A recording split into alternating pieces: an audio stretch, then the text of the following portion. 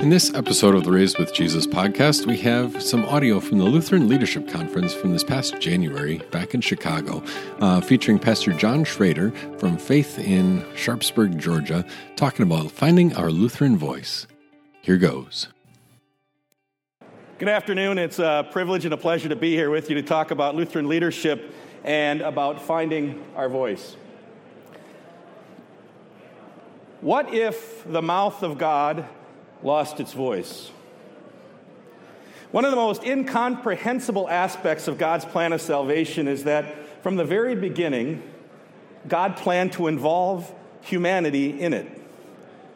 I mean, all the way back in the garden, speaking of our mother Eve, God said to the serpent, "I will put enmity between you and the woman, between her offspring and yours. He will crush your head. She will strike, or he will strike your heel, or you will strike his heel." I mean, the Savior would work salvation, but humanity was going to be involved. God was going to use human nature and human voice to win salvation and to share it with the world. And you know, from the very beginning, from the time when man moved east of Eden and the love and grace of God were forgotten by a sinful world, God used his people to both carry the bloodline of the Savior and to carry the promise of the Savior forward. They began to call out, to proclaim the name of the Lord. Of course, that bloodline and the promise of the Savior was carried forward by the patriarchs, by Israel, generation after generation, until 2,000 years after Abraham first heard that promise, and about 2,000 years before you and I had, the people God had called to his purpose fulfilled that purpose in the womb of a virgin, overshadowed by the power of the Most High, and bearing the hope of all the ages. Of course, in the New Testament, the need for a physical bloodline for the Savior had passed, but yet God again decided to involve humanity in his plan to save the world. Defying all human logic, God took this priceless treasure and put it in jars of clay like you and me. And it was to his church that he said, "You've been called out of darkness to declare the praises of him." You, the church of God, are called on to go and make disciples of all nations, baptizing them and teaching them to obey everything I've commanded you. Now, it kind of boggles the mind that God would include humanity in his plan to save the world. It boggles the mind even more that God would use someone like me and someone like you. I mean, when we take a look at ourselves and then we take a look at the world around us, it's pretty easy to start to question the wisdom of a God who'd come up with this kind of plan. That's what was happening with young Jeremiah when God came and told him he was going to be appointed to speak his word to the nation. Of course, Jeremiah objected. He looked at the hostile world, the hostile society in which he was called to be a speaker of God's word, and what was his objection? He said, "I don't even know how to speak." So what's God's solution for someone who claims he doesn't even know how to speak? God says, "I'm going to make you my own mouth." Right? Jeremiah says, "Alas, Lord, I do not know how..." Go back. There we go. "Alas, Lord, I do not know how to speak. I'm only a child." And then the Lord reached out his hand and touched my mouth and said to me, "I have put my words in your mouth." In Jeremiah chapter 15, God made it even more explicit. To this man who said, "I don't know how to speak," God in Jeremiah chapter 15 literally says, "You will be my mouth." Now, as mind-boggling as it is that God would involve humanity in the plan of salvation, the fact that he would take people like you and me and call us to be the mouth of God, but that's exactly his plan. That the church is the mouth of God, sharing the message of salvation to the world. You know, as more and more people in our society claim no religious affiliation, and as America continues down her progress of the continuum towards post-Christian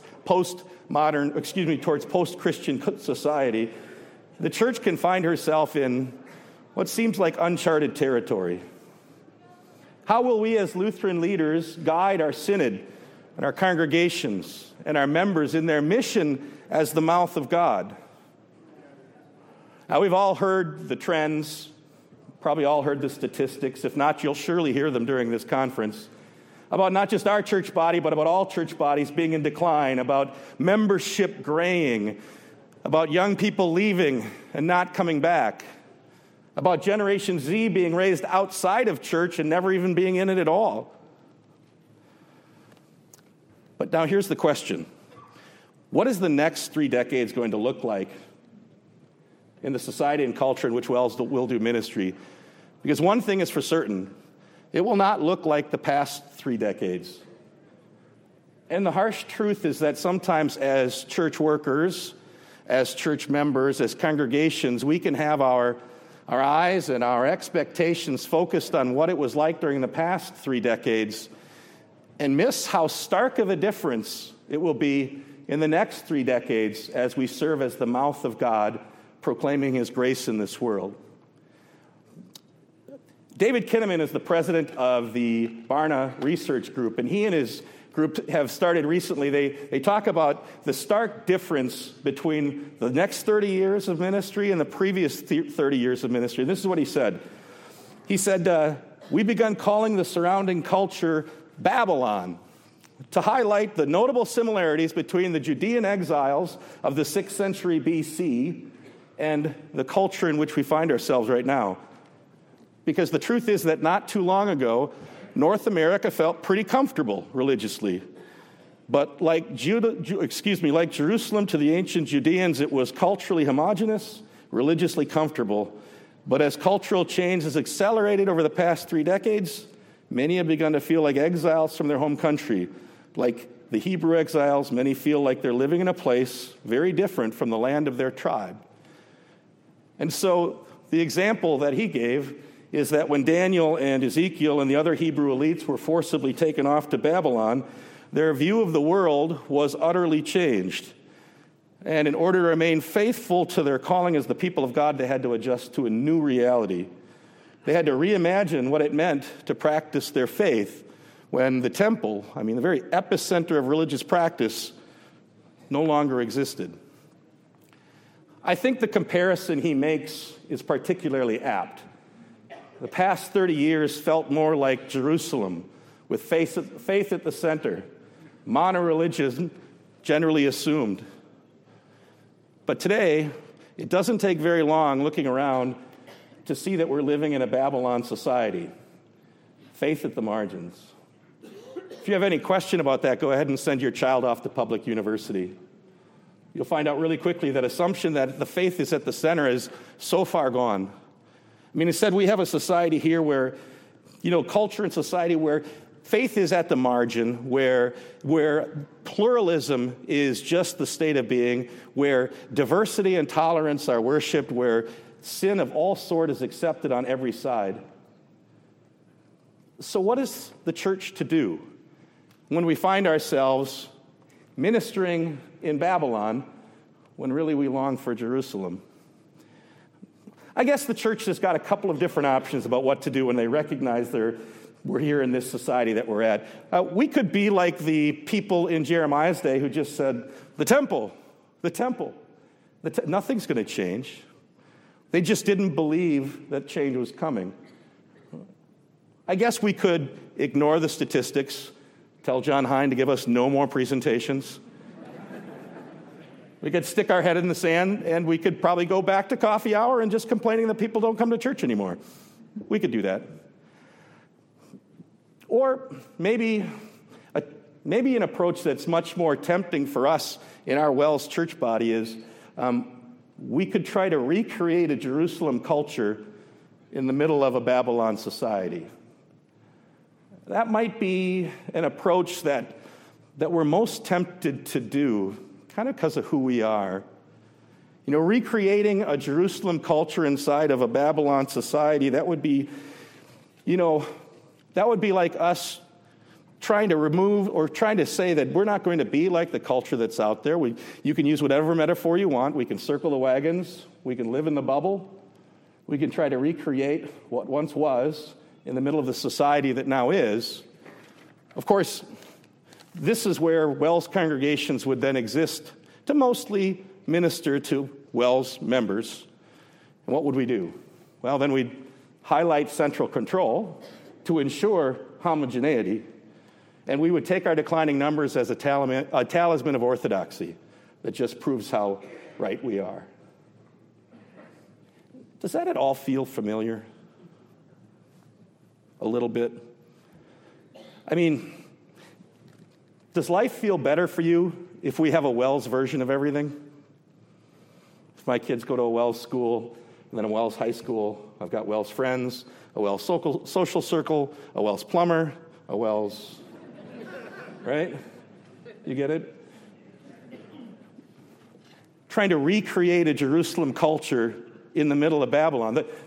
That is a tempting thing for our group because of our personal DNA.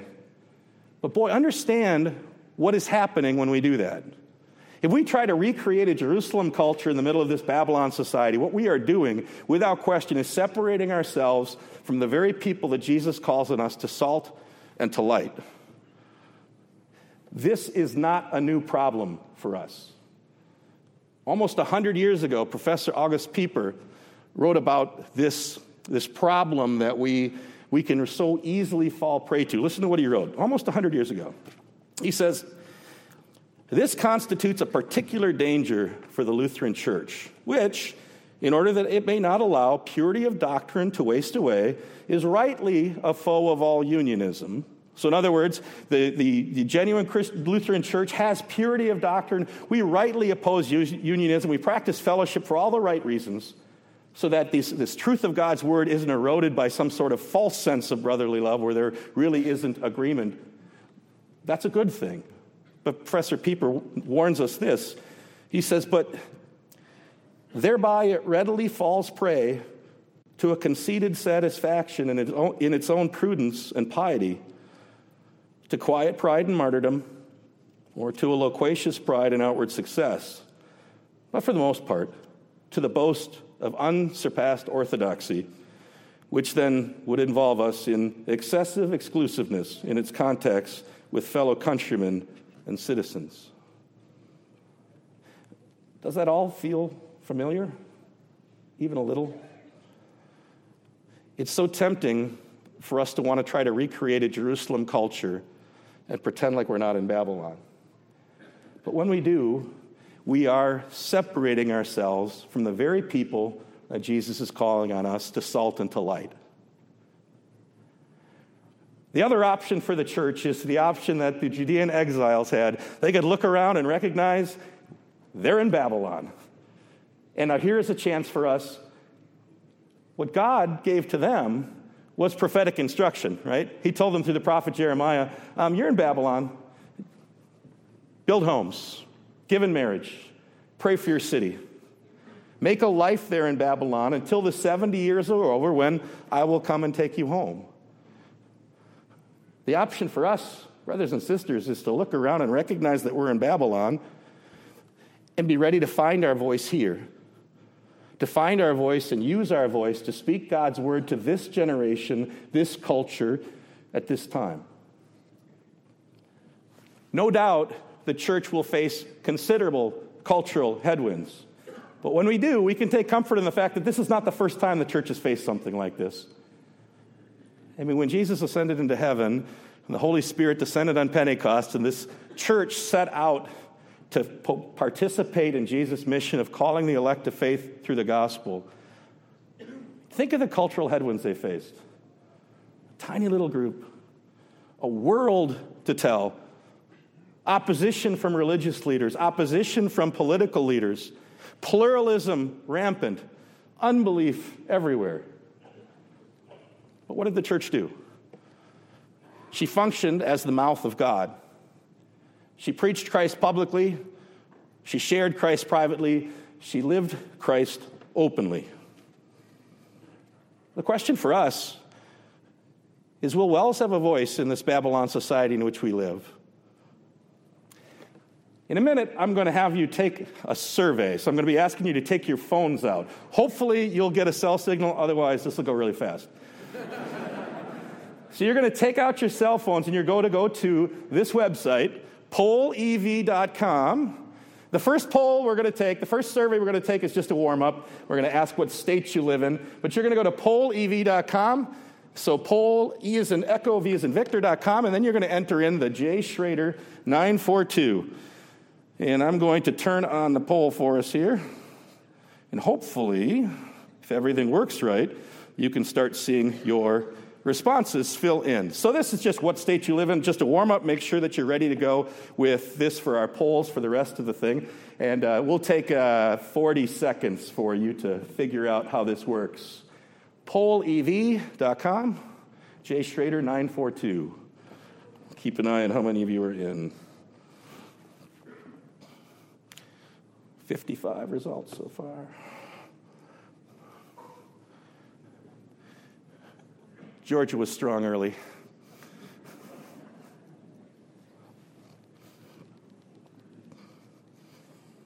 Oops.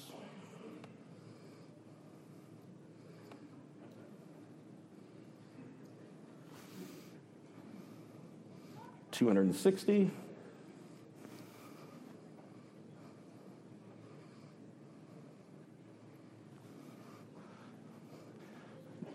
Another 15 seconds. pollev.com/J. Schrader.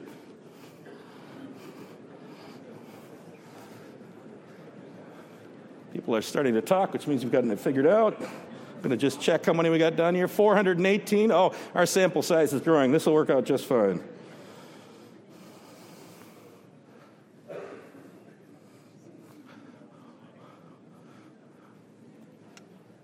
Okay, I'm going to stop that poll. Thank you for sharing with that. Now, the next one is the one that we really care about. All right. What I want you to do is use one word that outsiders might use to describe or define the Wells. It could be an adjective like happy. It could be a doctrine like Trinity. It could be a noun like potluck. But one word that outsiders might use to describe the Wells. Let me get that poll open. And started. So go ahead and pollev.com. You should go ahead and have that option up if you were able to log into the last one. You should just be able to choose it again.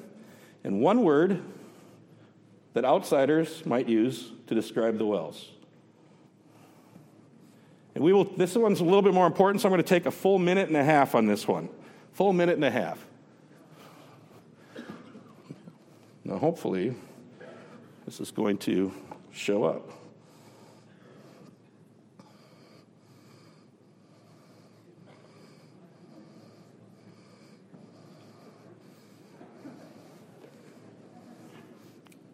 Well, I got one in. Actually, I've got a whole bunch of them in. I'm not sure why they're not showing right now. Got 385 results in so far.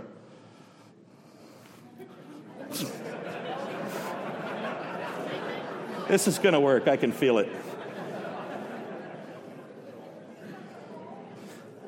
I will stop it and start it again, sure, but we'll keep all the answers. You should see it on my screen. It looks great.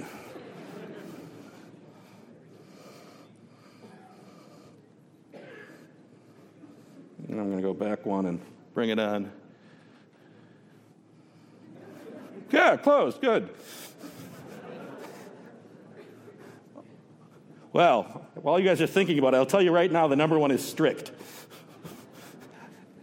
Actually, one of the things I did just in case this poll didn't work, you guys are almost exactly along the lines of what we had when I took this last week at Martin Luther College.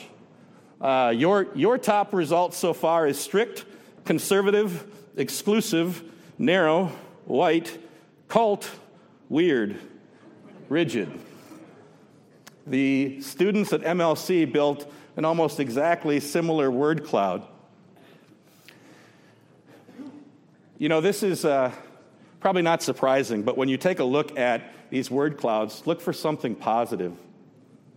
You know, on the word cloud that you did, which is beautiful, you just can't see, the second largest one is conservative. I guess we could say that's a positive, right? Although keep in mind, what does conservative mean? I used to describe my church as a conservative confessional Lutheran church. And what we mean by that is we're conservative, especially in our view towards the Word of God. We're not like those Lutheran churches that don't take the Word of God seriously. You and I know exactly what that means. For unchurched America, the word conservative means one thing. Trump. Yeah, make America great again. And now, you might be a very dyed-in-the-wool Republican, whatever. Understand this, that the generation of unchurched people that are growing up in America right now are, by definition, politically more liberal than you are. If we want to talk about what is people going to say about the Wells, conservative might need to be redefined for us. You know, and you look at everything else that you put on this word cloud, well, these aren't great descriptors, are they? But this falls completely within the experiences I've had. So I've had 15 vicars, and I've been able to teach up at Martin Luther College for a whole bunch of evangelism days. This response is absolutely no surprise to me that your word cloud looks exactly like theirs. It's what everybody says. I've had 15 vicars, and I probably had this conversation with 6 of them. Like, it would go something like this. A person comes to church, they go to church a second or a third time, and they come out, and the vicar's telling me the story, and he said, you know what she said? She said, this church is such a breath of fresh air. And then invariably, the vicar says something like, I can't believe anybody would say that about the Wells.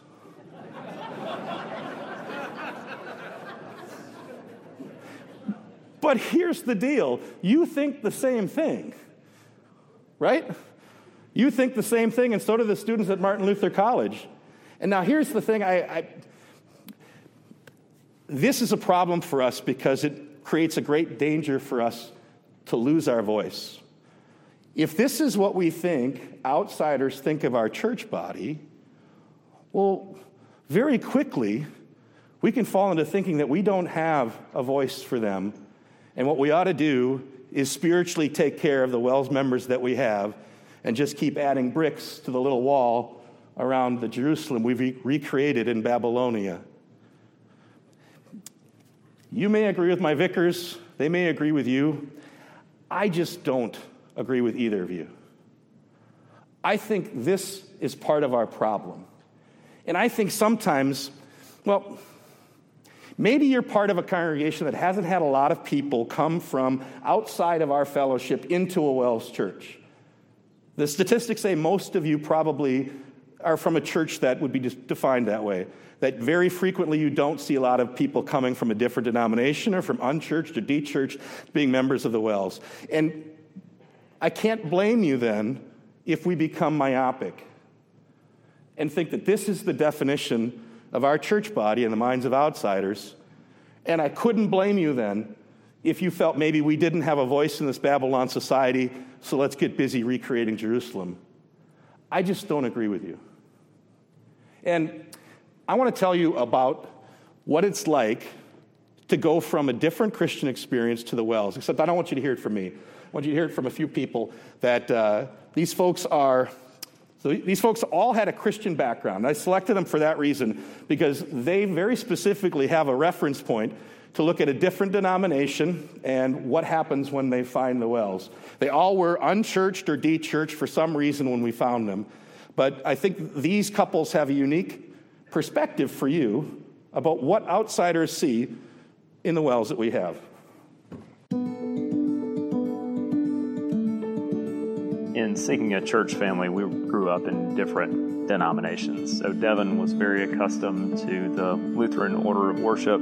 I came from a different background, and really the most important thing for me is just clarity of message and clarity in delivering those biblical concepts. And that's what we really found here. We were looking for something different approximately 2 years ago, and being lifelong members, born and raised and married in a Catholic church, we weren't exactly sure what we were looking for. A church family. We really wanted to have a group of people that we could really connect with and, lean on. We don't have family around here. I'm from Ohio and he's from Florida, so it was important for us to find a group of people that could really be there to support one another. When I was looking for a church home, or we were as a couple looking for a church home, we really wanted one that was really focused on worship, that was not where you were a spectator at a worship service, but you were really a participant in the worship service. We were also looking for a lot of families because we do have 2 young children. So when we walked in and they had the children's sermon up front and so many kids went up to the front, that was really great to see. The worship service, there's a joy to it. People really are happy about their salvation. Pastor has a great expression that he's used in a sermon.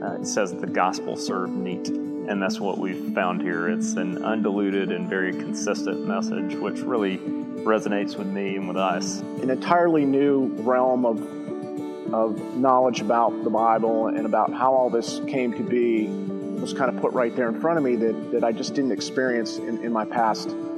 I think, too, what we didn't realize is before we started coming here, and again, we've been churchgoers for a long time, is that we were off-center. You know, a lot of, we were focusing on the wrong things. And hearing that consistent message Sunday after Sunday, and even expanding that with going to Bible study each week, really helped us recenter on what was the right things to be looking to, and just focusing our lives around. The motto, you know, grace alone, faith alone, scripture alone, permeates everything to do with our church.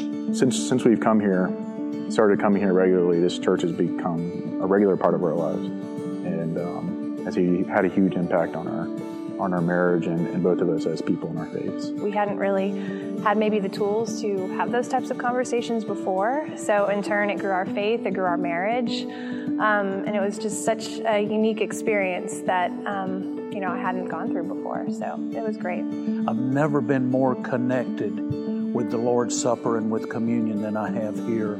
Just the solemn nature of it, and the whole concept of we're a family of believers participating in it together. This is one of the best things that's happened to me in the last few years, without question. I love it here. I love this place. I love the leadership of this place, and I would do anything I could to help it.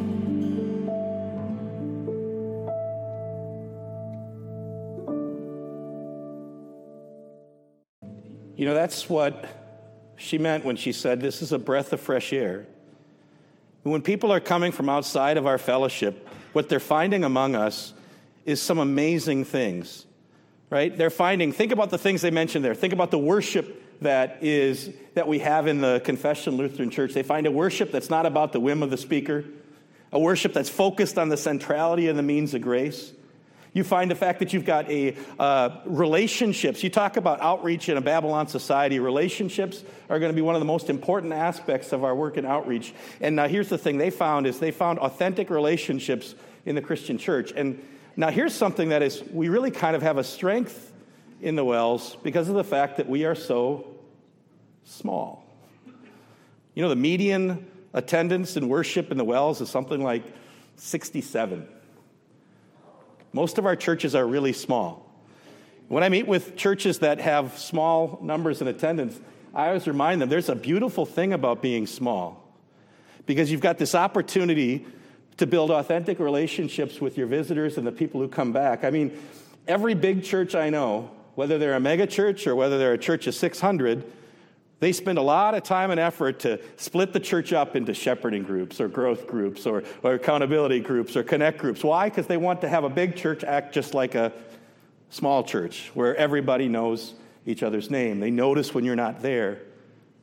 Now you think about this Babylon society in which we live and the strength we have there and the fact that we have a bunch of small congregations because we live in an increasingly insular society. Right? You can get gas, you can get your groceries, you can shop for clothes without ever talking to anybody.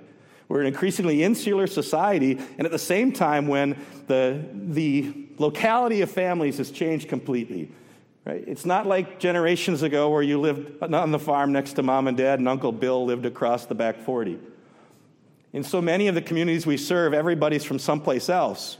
They don't have those family connections, so sociologists, they say, everyone's got to drive today to re-tribalize, to find that third place that isn't work, that isn't home, where everybody knows their name. People are looking for that. Think about what we can offer them. Something far greater than they can even imagine that they're looking for. Authentic relationships. We have the opportunity to share with them membership in the body of Christ. And I think we should spend very little time bemoaning the fact that we're small In this Babylon society where relationships are key to witnessing, this can be a strength of ours. Another thing you keep hearing about is the Bible-based knowledge. You know, the called worker training system that we have in our church body produces some amazingly educated, talented, and resourced public workers in the gospel. Now, in my part of the country, in Georgia, it doesn't take a whole lot to be clergy. You just need to hear the call while you're pumping gas. The idea of a professional, trained, credentialed clergy isn't really there. But, you know, in so many places, the training system that we have, and what unchurched people are looking for is an understanding, and we'll come at this again later, an understanding about the things of God, and we are exceptionally well trained for that. And the one thing that they will find in every one of your churches is what Jonathan Hightower mentioned when he talked about the gospel being served neat, undiluted, unwatered down. That is something that is life-changing for people, because I got to tell you, we can think about what other churches bring to the table. They don't bring that. You know, we might think the evangelical mega church down the road is preaching Jesus, and sure, but they're not all about the gospel. They're all about the law. The Confessional Lutheran Church is the voice in Christendom in America that brings undiluted gospel. What a huge, amazing opportunity we have. Because what we're offering people is a certainty that they could not have, even if they were involved in another Christian denomination. You know, when we talk about owning our voice, I want you to listen to something that Kayla and Adam Walmsley said. These were a young couple who first came to our church when they were 22, 23, and they wrote about this in Forward in Christ a couple of years ago. So Kayla and Adam had both grown up in church and going to church pretty much every week. So Adam attended Baptist and Methodist churches. Kayla attended Nazarene and evangelical churches. But this is what Kayla wrote. She said, you know, in the churches where I grew up, we didn't believe in works-based salvation. It was actually preached against. But there was always a feeling I had to do something. I felt that God knows my heart, and I hope that's good enough, but that is a scary place to be when you absolutely believe in heaven and hell. We talked about other religions where people didn't know if they would go to heaven, but in reality, we didn't know. After starting an adult instruction class, she said, it finally became clear that not only did Christ take away my sins, but he gives us his holiness. And that was the part I'd never been taught in the churches where I grew up. It's so comforting to know that when God looks at me, Jesus' holiness is what he sees. These people so value the testimony that the Wells has to bring, because what we have in our voice is something that's missing from so many of the denominations around us. And it's exactly what these people who came from a de-churched background absolutely needed to hear. And you know what? It's also exactly the kind of thing that people who've never been in any kind of denomination absolutely need to hear. It struck me with a man named Logan. Logan came into my study one day and he said, I've never been in a Christian church before. Can we talk? Absolutely.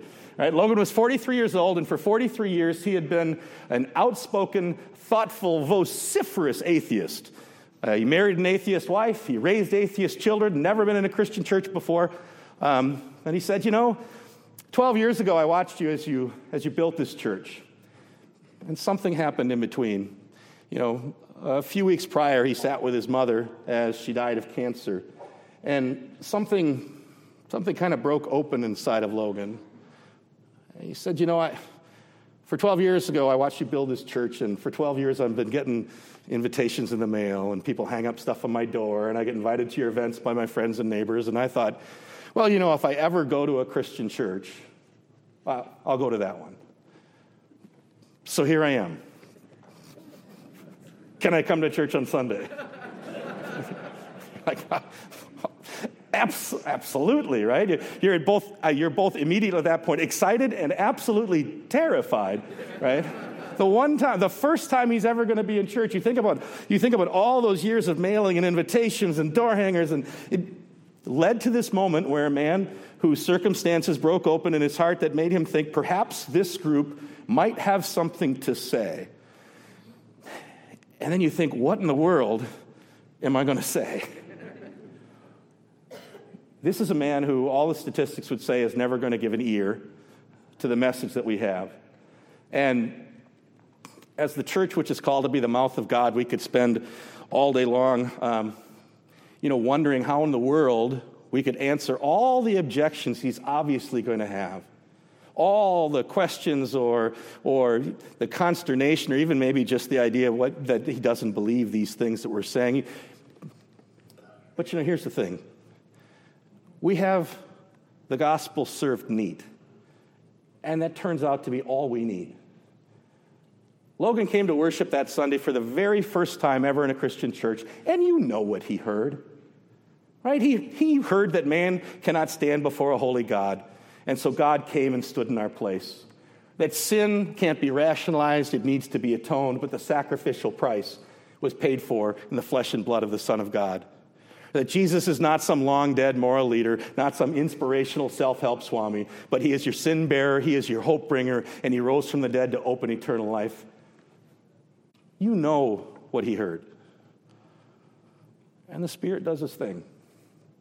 And 5 months later, in front of hundreds of people, Logan was baptized into the faith that he had long denied. God told Jeremiah that he would put his words in his mouth. That's the promise he gives to the church, to you and me. And here's the thing. We can own that voice because those words have power. Like God said, is not my word like fire, like a hammer that breaks a rock to pieces? This is the tool God's given us, the only tool to open the heart of man. Whether that heart belongs to a man in the pre-modern, pre-literate, pre-Christian world, or that heart belongs to the man in the postmodern, post-literate, post-Christian society of Babylon we find ourselves in. But the truth of the matter remains. The Word of God intends to continue hammering its way into the hearts of men until Jesus is finally finished calling all of his elect to faith. Of course, Logan, when we were in adult instruction class, he was obviously very concerned about his family. He married an atheist wife. He raised atheist children. They're looking at him now like he'd grown a second head. What do I do about them? They trust you. Tell them to come and see. The day that Logan was baptized, out there in the pews sat his wife and his children. It was their very first time in a Christian church. You know what they heard. You know. Now, I pray for Logan's family regularly. I don't know what's going to happen with his wife and his children, but I do know this, that every time they come into contact with one of our churches, they will be served the gospel neat. That is a voice I can own. I am convinced that we, in our Wells church body right now, has a huge opportunity to be the mouth of God in this Babylon society in which we live. We have worship that is centered in the means of grace. We have congregational sizes that lend themselves to authentic relationship building. We've got a called worker system that continually trains excellent workers and who every year are becoming more and more experienced in missions, and in mission, not just mission experience, but mission drive. We have a message that serves the gospel neat. We have what the world needs. Let's own our voice and use it. We don't need to find something new for the next 30 years, but we definitely need to use the voice that God has given us. That means recognizing that we have been invited by Jesus to participate in his mission of calling the elect to faith through the gospel. And that is a call to action for this generation that will grow up in Babylon. Will we proclaim the unchanging truth to a people adrift on a sea of relativity? Will we be willing to engage a culture that trumpets inclusivity with the exclusive message of salvation in Christ alone? Will we have the audacity to storm the gates of hell with the message of sinners saved by faith through grace alone? Let's not be a church that's known for what we're against.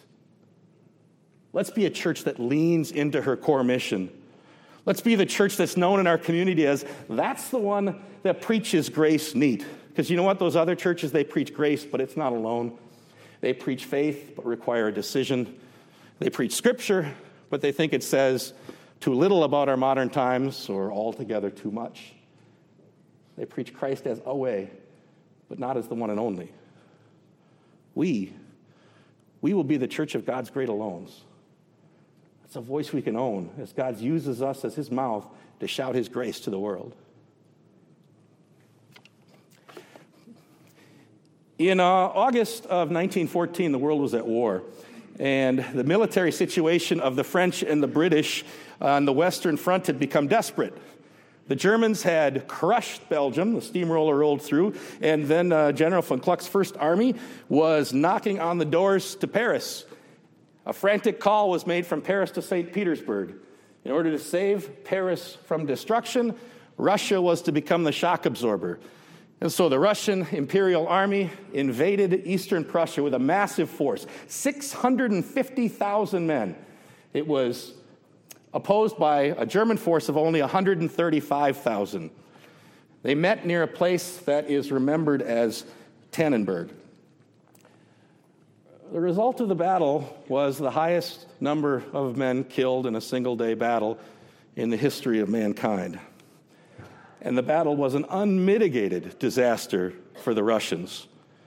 It resulted in the near annihilation of Russia's Second Army. 250,000 Russians died that day. And its glittering aristocratic officer corps went into East Prussia to their death. It marked the end of Tsarist Russia as a fighting force and unquestionably led to the downfall of Tsar Nicholas and the rise of the Bolshevik Revolution in 1918. The question is, how in the world did it happen? The Russians outnumbered the Germans 5-1. Was the problem with the Russian soldiers? Well, it was interesting. You listen to a conversation between the general and the colonel on the German side most involved with that battle, and they said this. General Ludendorff said, "Die russischen Soldaten kämpfen wie Bären." The Russian soldiers fight like bears. And the colonel says, "Gewiss, Herr General, aber diese Bären von Eseln angeführt." Yeah, but these bears are led by donkeys. These bears are led by donkeys. Yeah, leadership matters. In war, certainly in the church.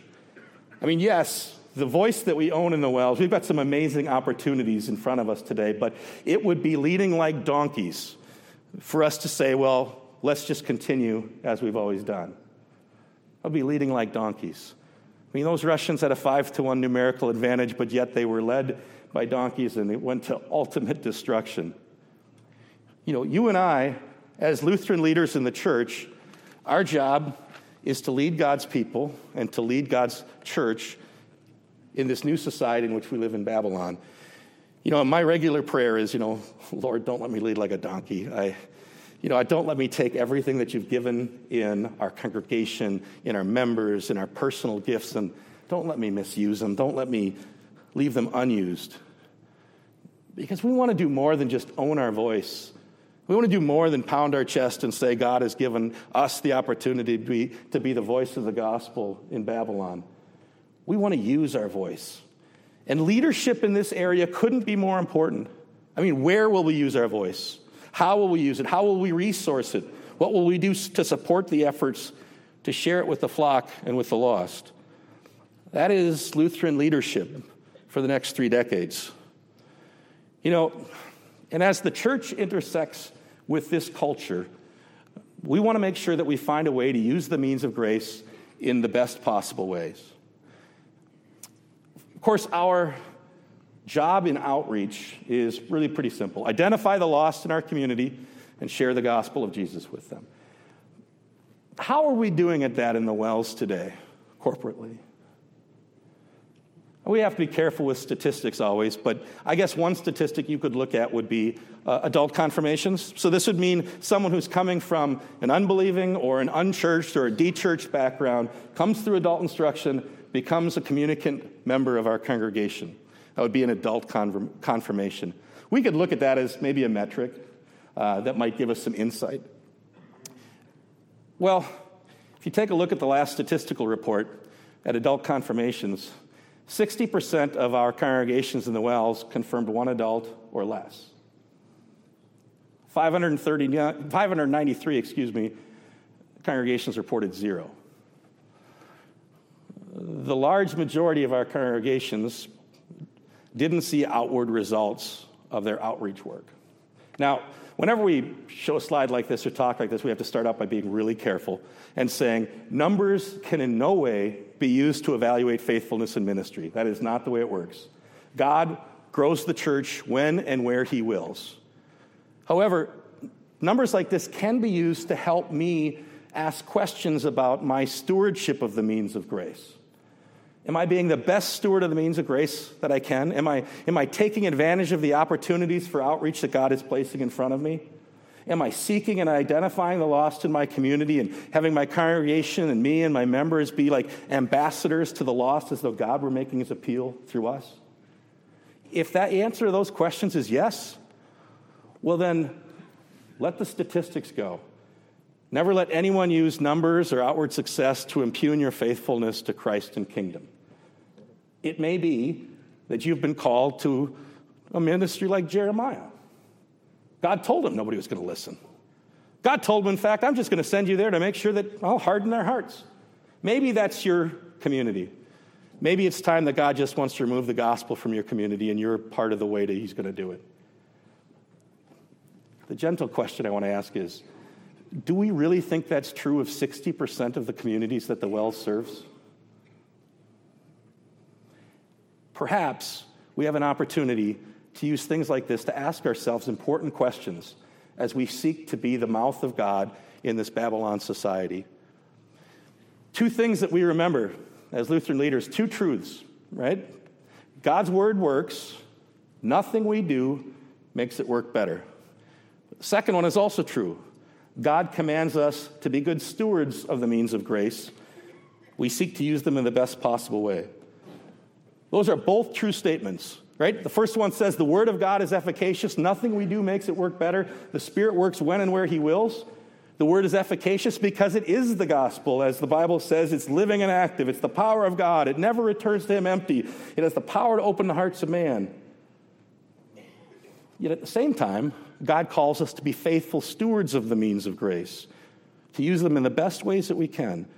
He tells us to preach the word, be prepared in season and out of season, to do your best, to be a workman approved, to correctly handle the word, to entrust to reliable men who are apt to teach. He tells us messengers to plant and to water, to go and to teach. He wants us to be faithful to God's word and faithful with God's word. Now, there is a tension in our ministry between those two truths, isn't there? There's a tension. Nowhere does God say that the efficacy of the word excuses a lack of going or planting or watering. And nowhere does it say that our going or planting or watering is what saves. So efficacy can never be an excuse for laziness. And effort or results or success can never be an excuse for pride. Instead, what God says is that the word works and the church works. God promises the former, and he commands the latter. And so our effort is to bring God's efficacious word to as many people we can and do it in the best way that we can. And that means asking questions about society in which we live, trying to find the ways in which we can intersect with unchurched people so that we can share with them the efficacious word of God. Now I'm about to be bold and try another poll. We'll see if this one works. All right, pull out your phones. Let's see if I can make this one happen. Hang on. So stop presenting. Go back to activities. All right. Now, this question we're going to ask, we'll see if it works. Ministry approaches that an unchurched person in my county would say would bring them to church or get them involved with someplace where the gospel can intersect with them for the first time. So this is not what you think would bring an unchurched person into an intersection with the gospel. This is what would the unchurched people answer. Okay, so let's see if that's working. Is anybody able to do any responses? And with this, oh good, it's showing on my phone again. All right, take your time to do this exercise for yourself. What you do is you tap on the number and you move the arrows up or down to move the ministry approach higher for those that you think would be more likely, lower for those you think that are least likely. And then I'll tell you what your results are, because I've got them on my phone here. They're just not showing on the screen. We'll take 1 minute for this. Got 21 responses in so far.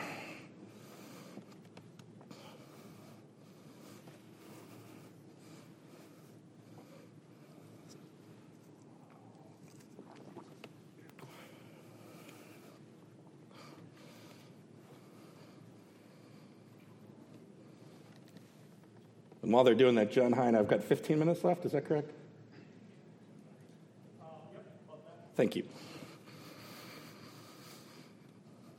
180 of you are done.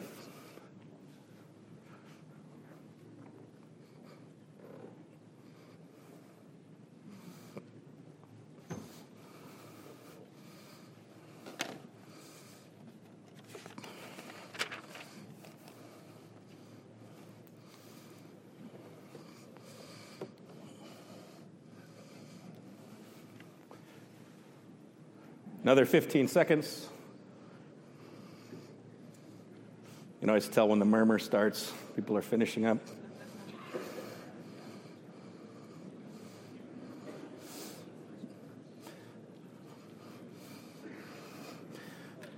Okay, I'm going to tell you your responses. Here's what the group chose. Number 1, children's program. Number 2, community service. Number 3, marriage and family. Number 4, learning about God. Number 5, social activities. Number 6, support programs. Number 7, Bible study. Number 8, contemporary worship. So you chose children's programs, community service, marriage and family, learning about God. Those were your top 4. Here's how the unchurched responded in my county. Well, don't argue with me, because I could just make up more statistics if I wanted to. Hang on. Why are you having a problem? Yeah. Here we go. Let's try this again.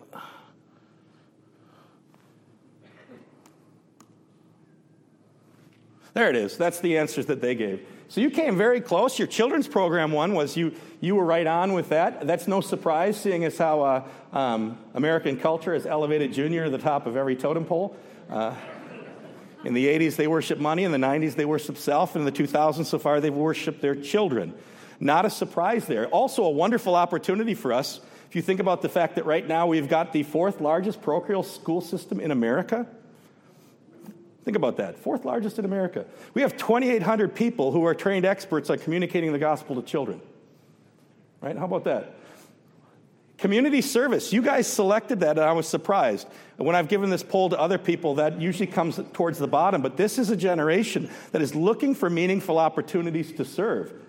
And the church, when she fulfills her role as Jesus' helping hands to a hurting world, to use those opportunities to invite an invitational sort of witnessing and evangelism with people that they might learn about, that they might learn what the church is like and why we do it. It's interesting that too often I believe that we tend to make our evangelism activities be social activities rather than community service. That might be because we'd prefer a potluck than to helping to feed the hungry.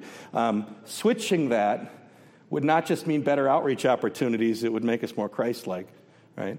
How about number 3 and 4? Learning about God and Bible study. Turns out that's what unchurched people say they'd be interested in. I mean, think about Logan. Logan was a vociferous atheist, but when something broke open inside of him, he went to a place that he figured would help him learn about God.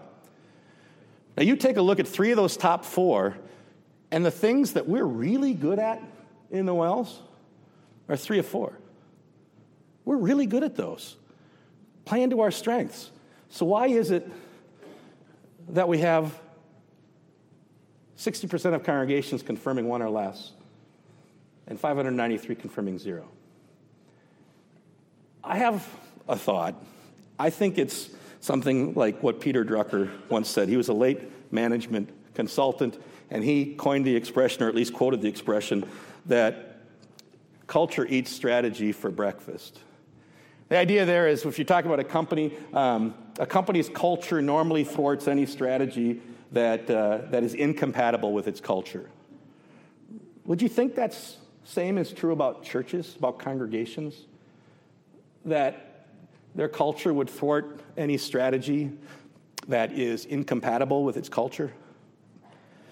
If that's the case, that could explain some things, some kind of puzzling things. mean, when you think about, for example, that the number one answer to the unchurched in my community says children's programs would lead them to basically an intersection between the Word of God and their hearts. But then, think about this. Here we have the fastest growing segment in our church body when it comes to education is our early childhood program. Right? We have 328 early childhood programs right now, and of those 328, all of them exist as a tool for outreach.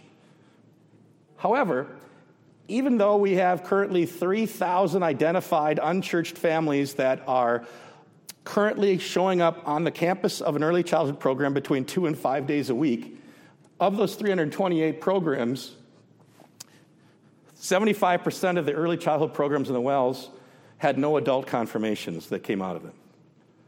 75%. I want you to think about this. About 10 years ago, I was working on the Synodical Council, and we did a survey, or I did a study of the statistical report that year, and just came up with something that just seemed so odd. If you had an early childhood program, a standalone early childhood program, you were statistically less likely to confirm an adult than if you didn't have one at all. Think about that. If you had an early childhood program, you were less likely to confirm an adult than if you didn't have one at all. That is counterintuitive. Why in the world would we have 75% of our early childhood programs leading to no adult confirmations? In a study that John Hine did, he found something else too. He found out that 80% of all the adult confirmations in the Wells that came out of an early childhood program came from 20 churches, from 20 programs. What in the world? Well, could you buy into the idea that is maybe that an explanation that culture eats strategy for breakfast? And perhaps that's a reason why, for many congregations, the strategy of early childhood or outreach through education resulted in fewer opportunities to share the efficacious word than in other congregations. Is it possible that a congregation's culture, if it is member-focused or inwardly turned or not welcoming of visitors or not really expecting visitors or is defined by what they're against rather than what they're for, could that culture be eating one of their great strategies for breakfast? Here's the really good news, all right? The good news is it's getting better. Remember how I said when Pastor Hine was looking at this a while ago and he said that 80% of all adult confirmations in the Wells that came from ECE came from 20 congregations. Well, last year, 80% of the confirmations in the Wells came from 56 early childhood programs. That is way better, and it's moving in the right direction. And now guess what? The tool didn't change. The Word of God, the gospel was just as pure in the classrooms this year as it was the year before. I don't think the called workers were more faithful. In fact, in a lot of cases, they were probably the same called workers. But one aspect of those programs, I think, did change. Culture. Starting 8 or 10 years ago, our synodical leadership at schools, through people like Cindy Holman, our Director of National Early Childhood, through conference agendas, through task forces, what have we been doing? We've been training churches and called workers about building a culture of outreach around our early childhood programs. The workers coming out of Martin Luther College, they've been hearing about harvest strategies for 8 years now.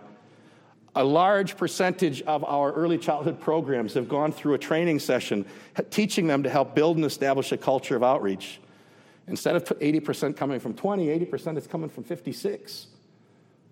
Addressing culture can lead to more opportunities for us to share this efficacious word with people who so desperately need to hear it. My encouragement to you is use your corporate outreach efforts to establish a culture of outreach and invitation that builds on our strengths and provides the context for Fran witnessing. Pastor Hine, I'm blowing by about 5 minutes. You actually got 12 minutes. Oh, goodness. All right. Then I'll be 5 minutes late from that, too, probably. Yeah. Corporate outreach efforts are a really important part about establishing a congregational culture of outreach and invitation. Fran witnessing is absolutely going to be the important thing that we're going to be doing in this Babylon society. Building relationships with people, using that relationship to make personal invitations or personal witnessing to them. But your corporate outreach efforts can provide a huge benefit in providing the context for that invitation. I was struck by this a few weeks ago. It was actually a couple of months ago. I was at the gym, and I go to the gym at the same time, and there was this little old man. He's about 90 years old. He can hardly walk. He's always brought around by his personal aide. And he comes from a congregation, a church that is all about personal witnessing. And there's always another man that's with us about the same time, a Pakistani man. Well, one day, it was a Tuesday about 12:30 in the afternoon, and the little old guy, he decided today was the day the Pakistani was going to learn about Jesus. And so we're in the locker room, and, he gets in his face, and he gives him this personal witness, and he did a pretty good job, except for the fact that he was naked, just completely naked. I mean, he's standing there wearing nothing but a smile in the gospel, witnessing to the Pakistani man about Jesus. And I just thought, well, that's really good, but maybe the context could change a little bit.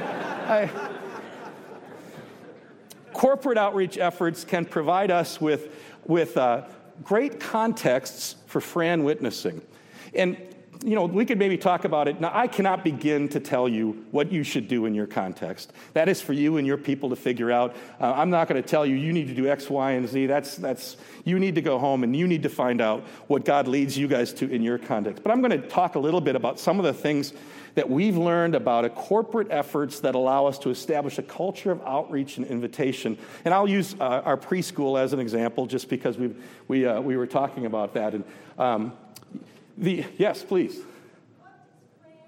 So I'm sorry. Friends, relatives, and neighbors. So the idea of witnessing to the people that you know. Thank you very much. Yeah, Fran means friends, relatives, and neighbors. So witnessing to the people that you know.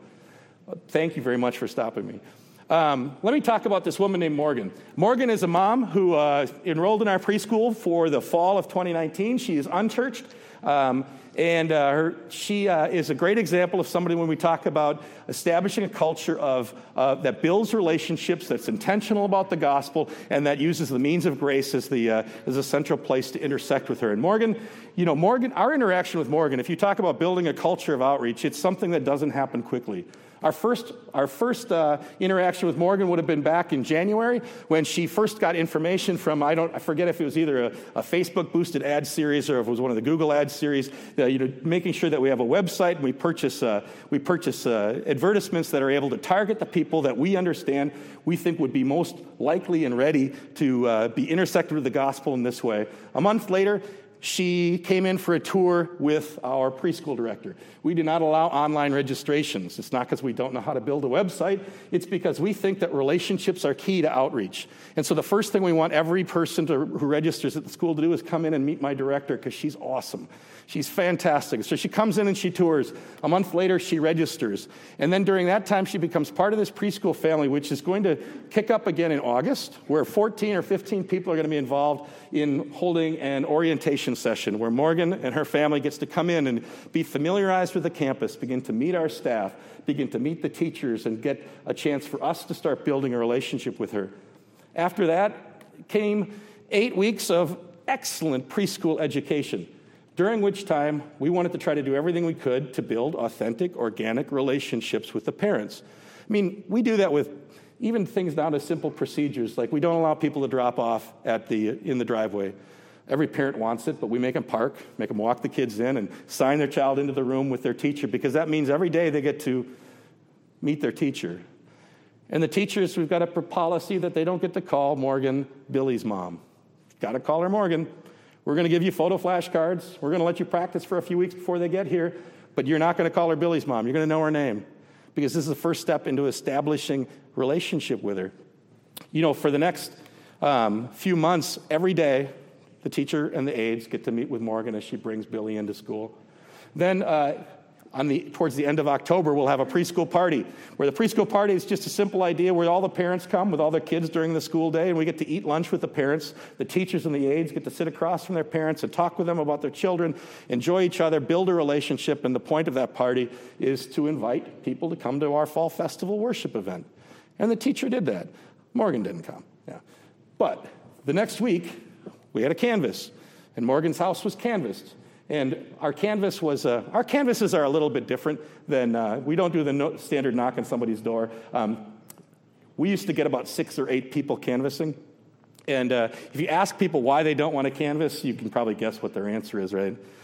They're afraid of talking to people, right? So we just changed the way we canvass. Because everybody was afraid of canvassing, we started a different kind of canvas. We call it the no talking necessary, no training necessary canvas. It is literally just putting a door hanger on somebody's door, then walking to the next door and put it on there. We went from 6 to 8 to 60 to 80 people canvassing. Now, I've talked with people who think canvassing's time has come and gone. And I would even be willing to say that us being out hanging a door hanger is a whole lot different than canvassing. We're actually talking to people. But I want you to think about this. But what happens when you have 60 to 80 people from your congregation canvassing in a community? It's more than that you cover more homes. It's that you've got 60 to 80 people with skin in the game in outreach. 60 to 80 people who are much more likely to be looking for an unchurched visitor on Fall Festival because they were part of the process to invite them. People who are much more likely than to be involved in all sorts of other aspects of your congregational outreach work. People who will be much more likely to invite their friends and their neighbors and their relatives to join us. I mean, Canvassing has got benefits way beyond the number of homes you reach. For Morgan, that didn't really work either. She didn't come to Fall Festival either. But then in the month of December, we went ahead and had another preschool party. This time, our teacher had known Morgan for many months. They'd established a relationship with each other, and our teacher just simply said, Morgan, what are you doing on Christmas? You should come join us for Christmas Eve. And God be praised, Christmas Eve, Morgan showed up. 2 days later, a lay couple takes her a thank you package. 2 days after that, the pastoral visits try to start on, that was on the 3rd, and Morgan wasn't home, so we had to go back on the 6th. Finally had a chance to follow up with her and invite her to come to our adult instruction class that starts this Sunday, and Morgan and her family are coming. What a wonderful thing. And you know what comes next? 4 months of adult instruction class, a few hours of assimilation, and then at the end of it all, you realize it was 17 months and 85 people involved to move one person from the preschool to the church through the work of the Holy Spirit. You might look at that and wonder if it's worth all that effort, because that's a whole lot of work. But I mean, think about what's happening here. First of all, this isn't just happening with Morgan. There's 101 other preschool families.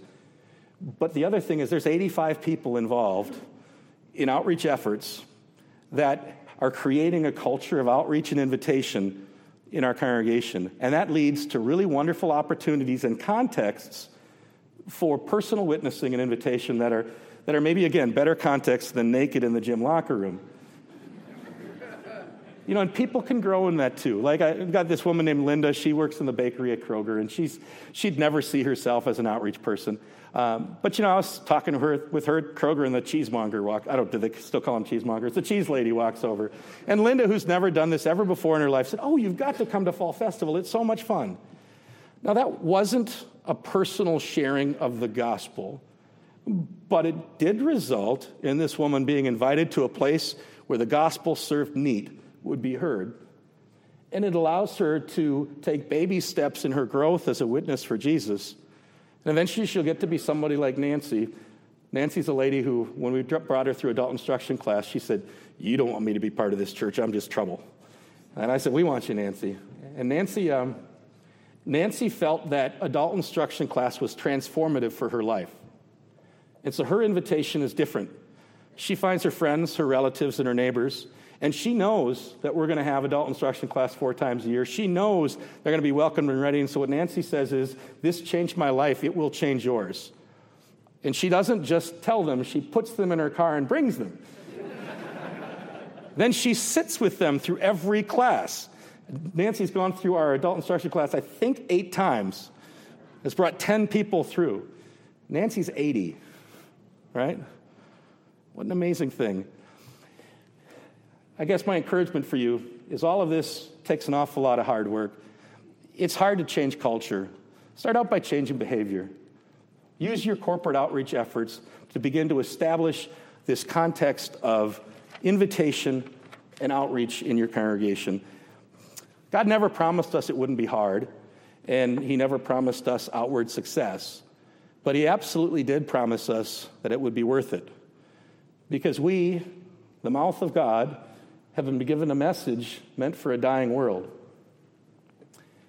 And it was 98 years ago this week when this one happened, when the children, they were dying. They were all dying. There was a whole sick ward full of them. It was January 23rd in 1922 in Toronto. The children were all in a state of diabetic ketoacidosis. Most of them were already comatose. Of course, no cure existed. Families huddled by, just waiting for the inevitable. The air hung heavy with the morbidity and the grief of the families who couldn't do anything to stop their children from quietly slipping from life. So I wonder if they even noticed the 3 young doctors who entered the far side of the room and started kneeling at every bed. But before those 3 doctors got to the last dying child in the ward, a murmur rose from the far side. A murmur that grew louder and louder because in one of the most dramatic moments in medical history, the children were waking up, coming out of a coma, moving from doomed to death to vibrant life. Those children, those parents, they had no idea what those doctors were bringing, but it was absolutely essential to life. One of those 3 young doctors, Frederick Banting, he ended up winning the Nobel Prize for his work in insulin. Ended up being knighted by King George V. But do you think those honors had anything in comparison to what it felt like to be part of the process that day that took a room full of dying children and gave them the gift of life? Brothers and sisters, God has given us that kind of unbelievable privilege when he made us his mouth, because the words he's given us, they are the gift of life for a dying world. Jesus has given us his promise that the voice of his holy Christian church will never be silenced. So as Lutheran leaders, we can have the confidence to own our voice and to use our voice for the glory of God and the salvation of man. Thank you.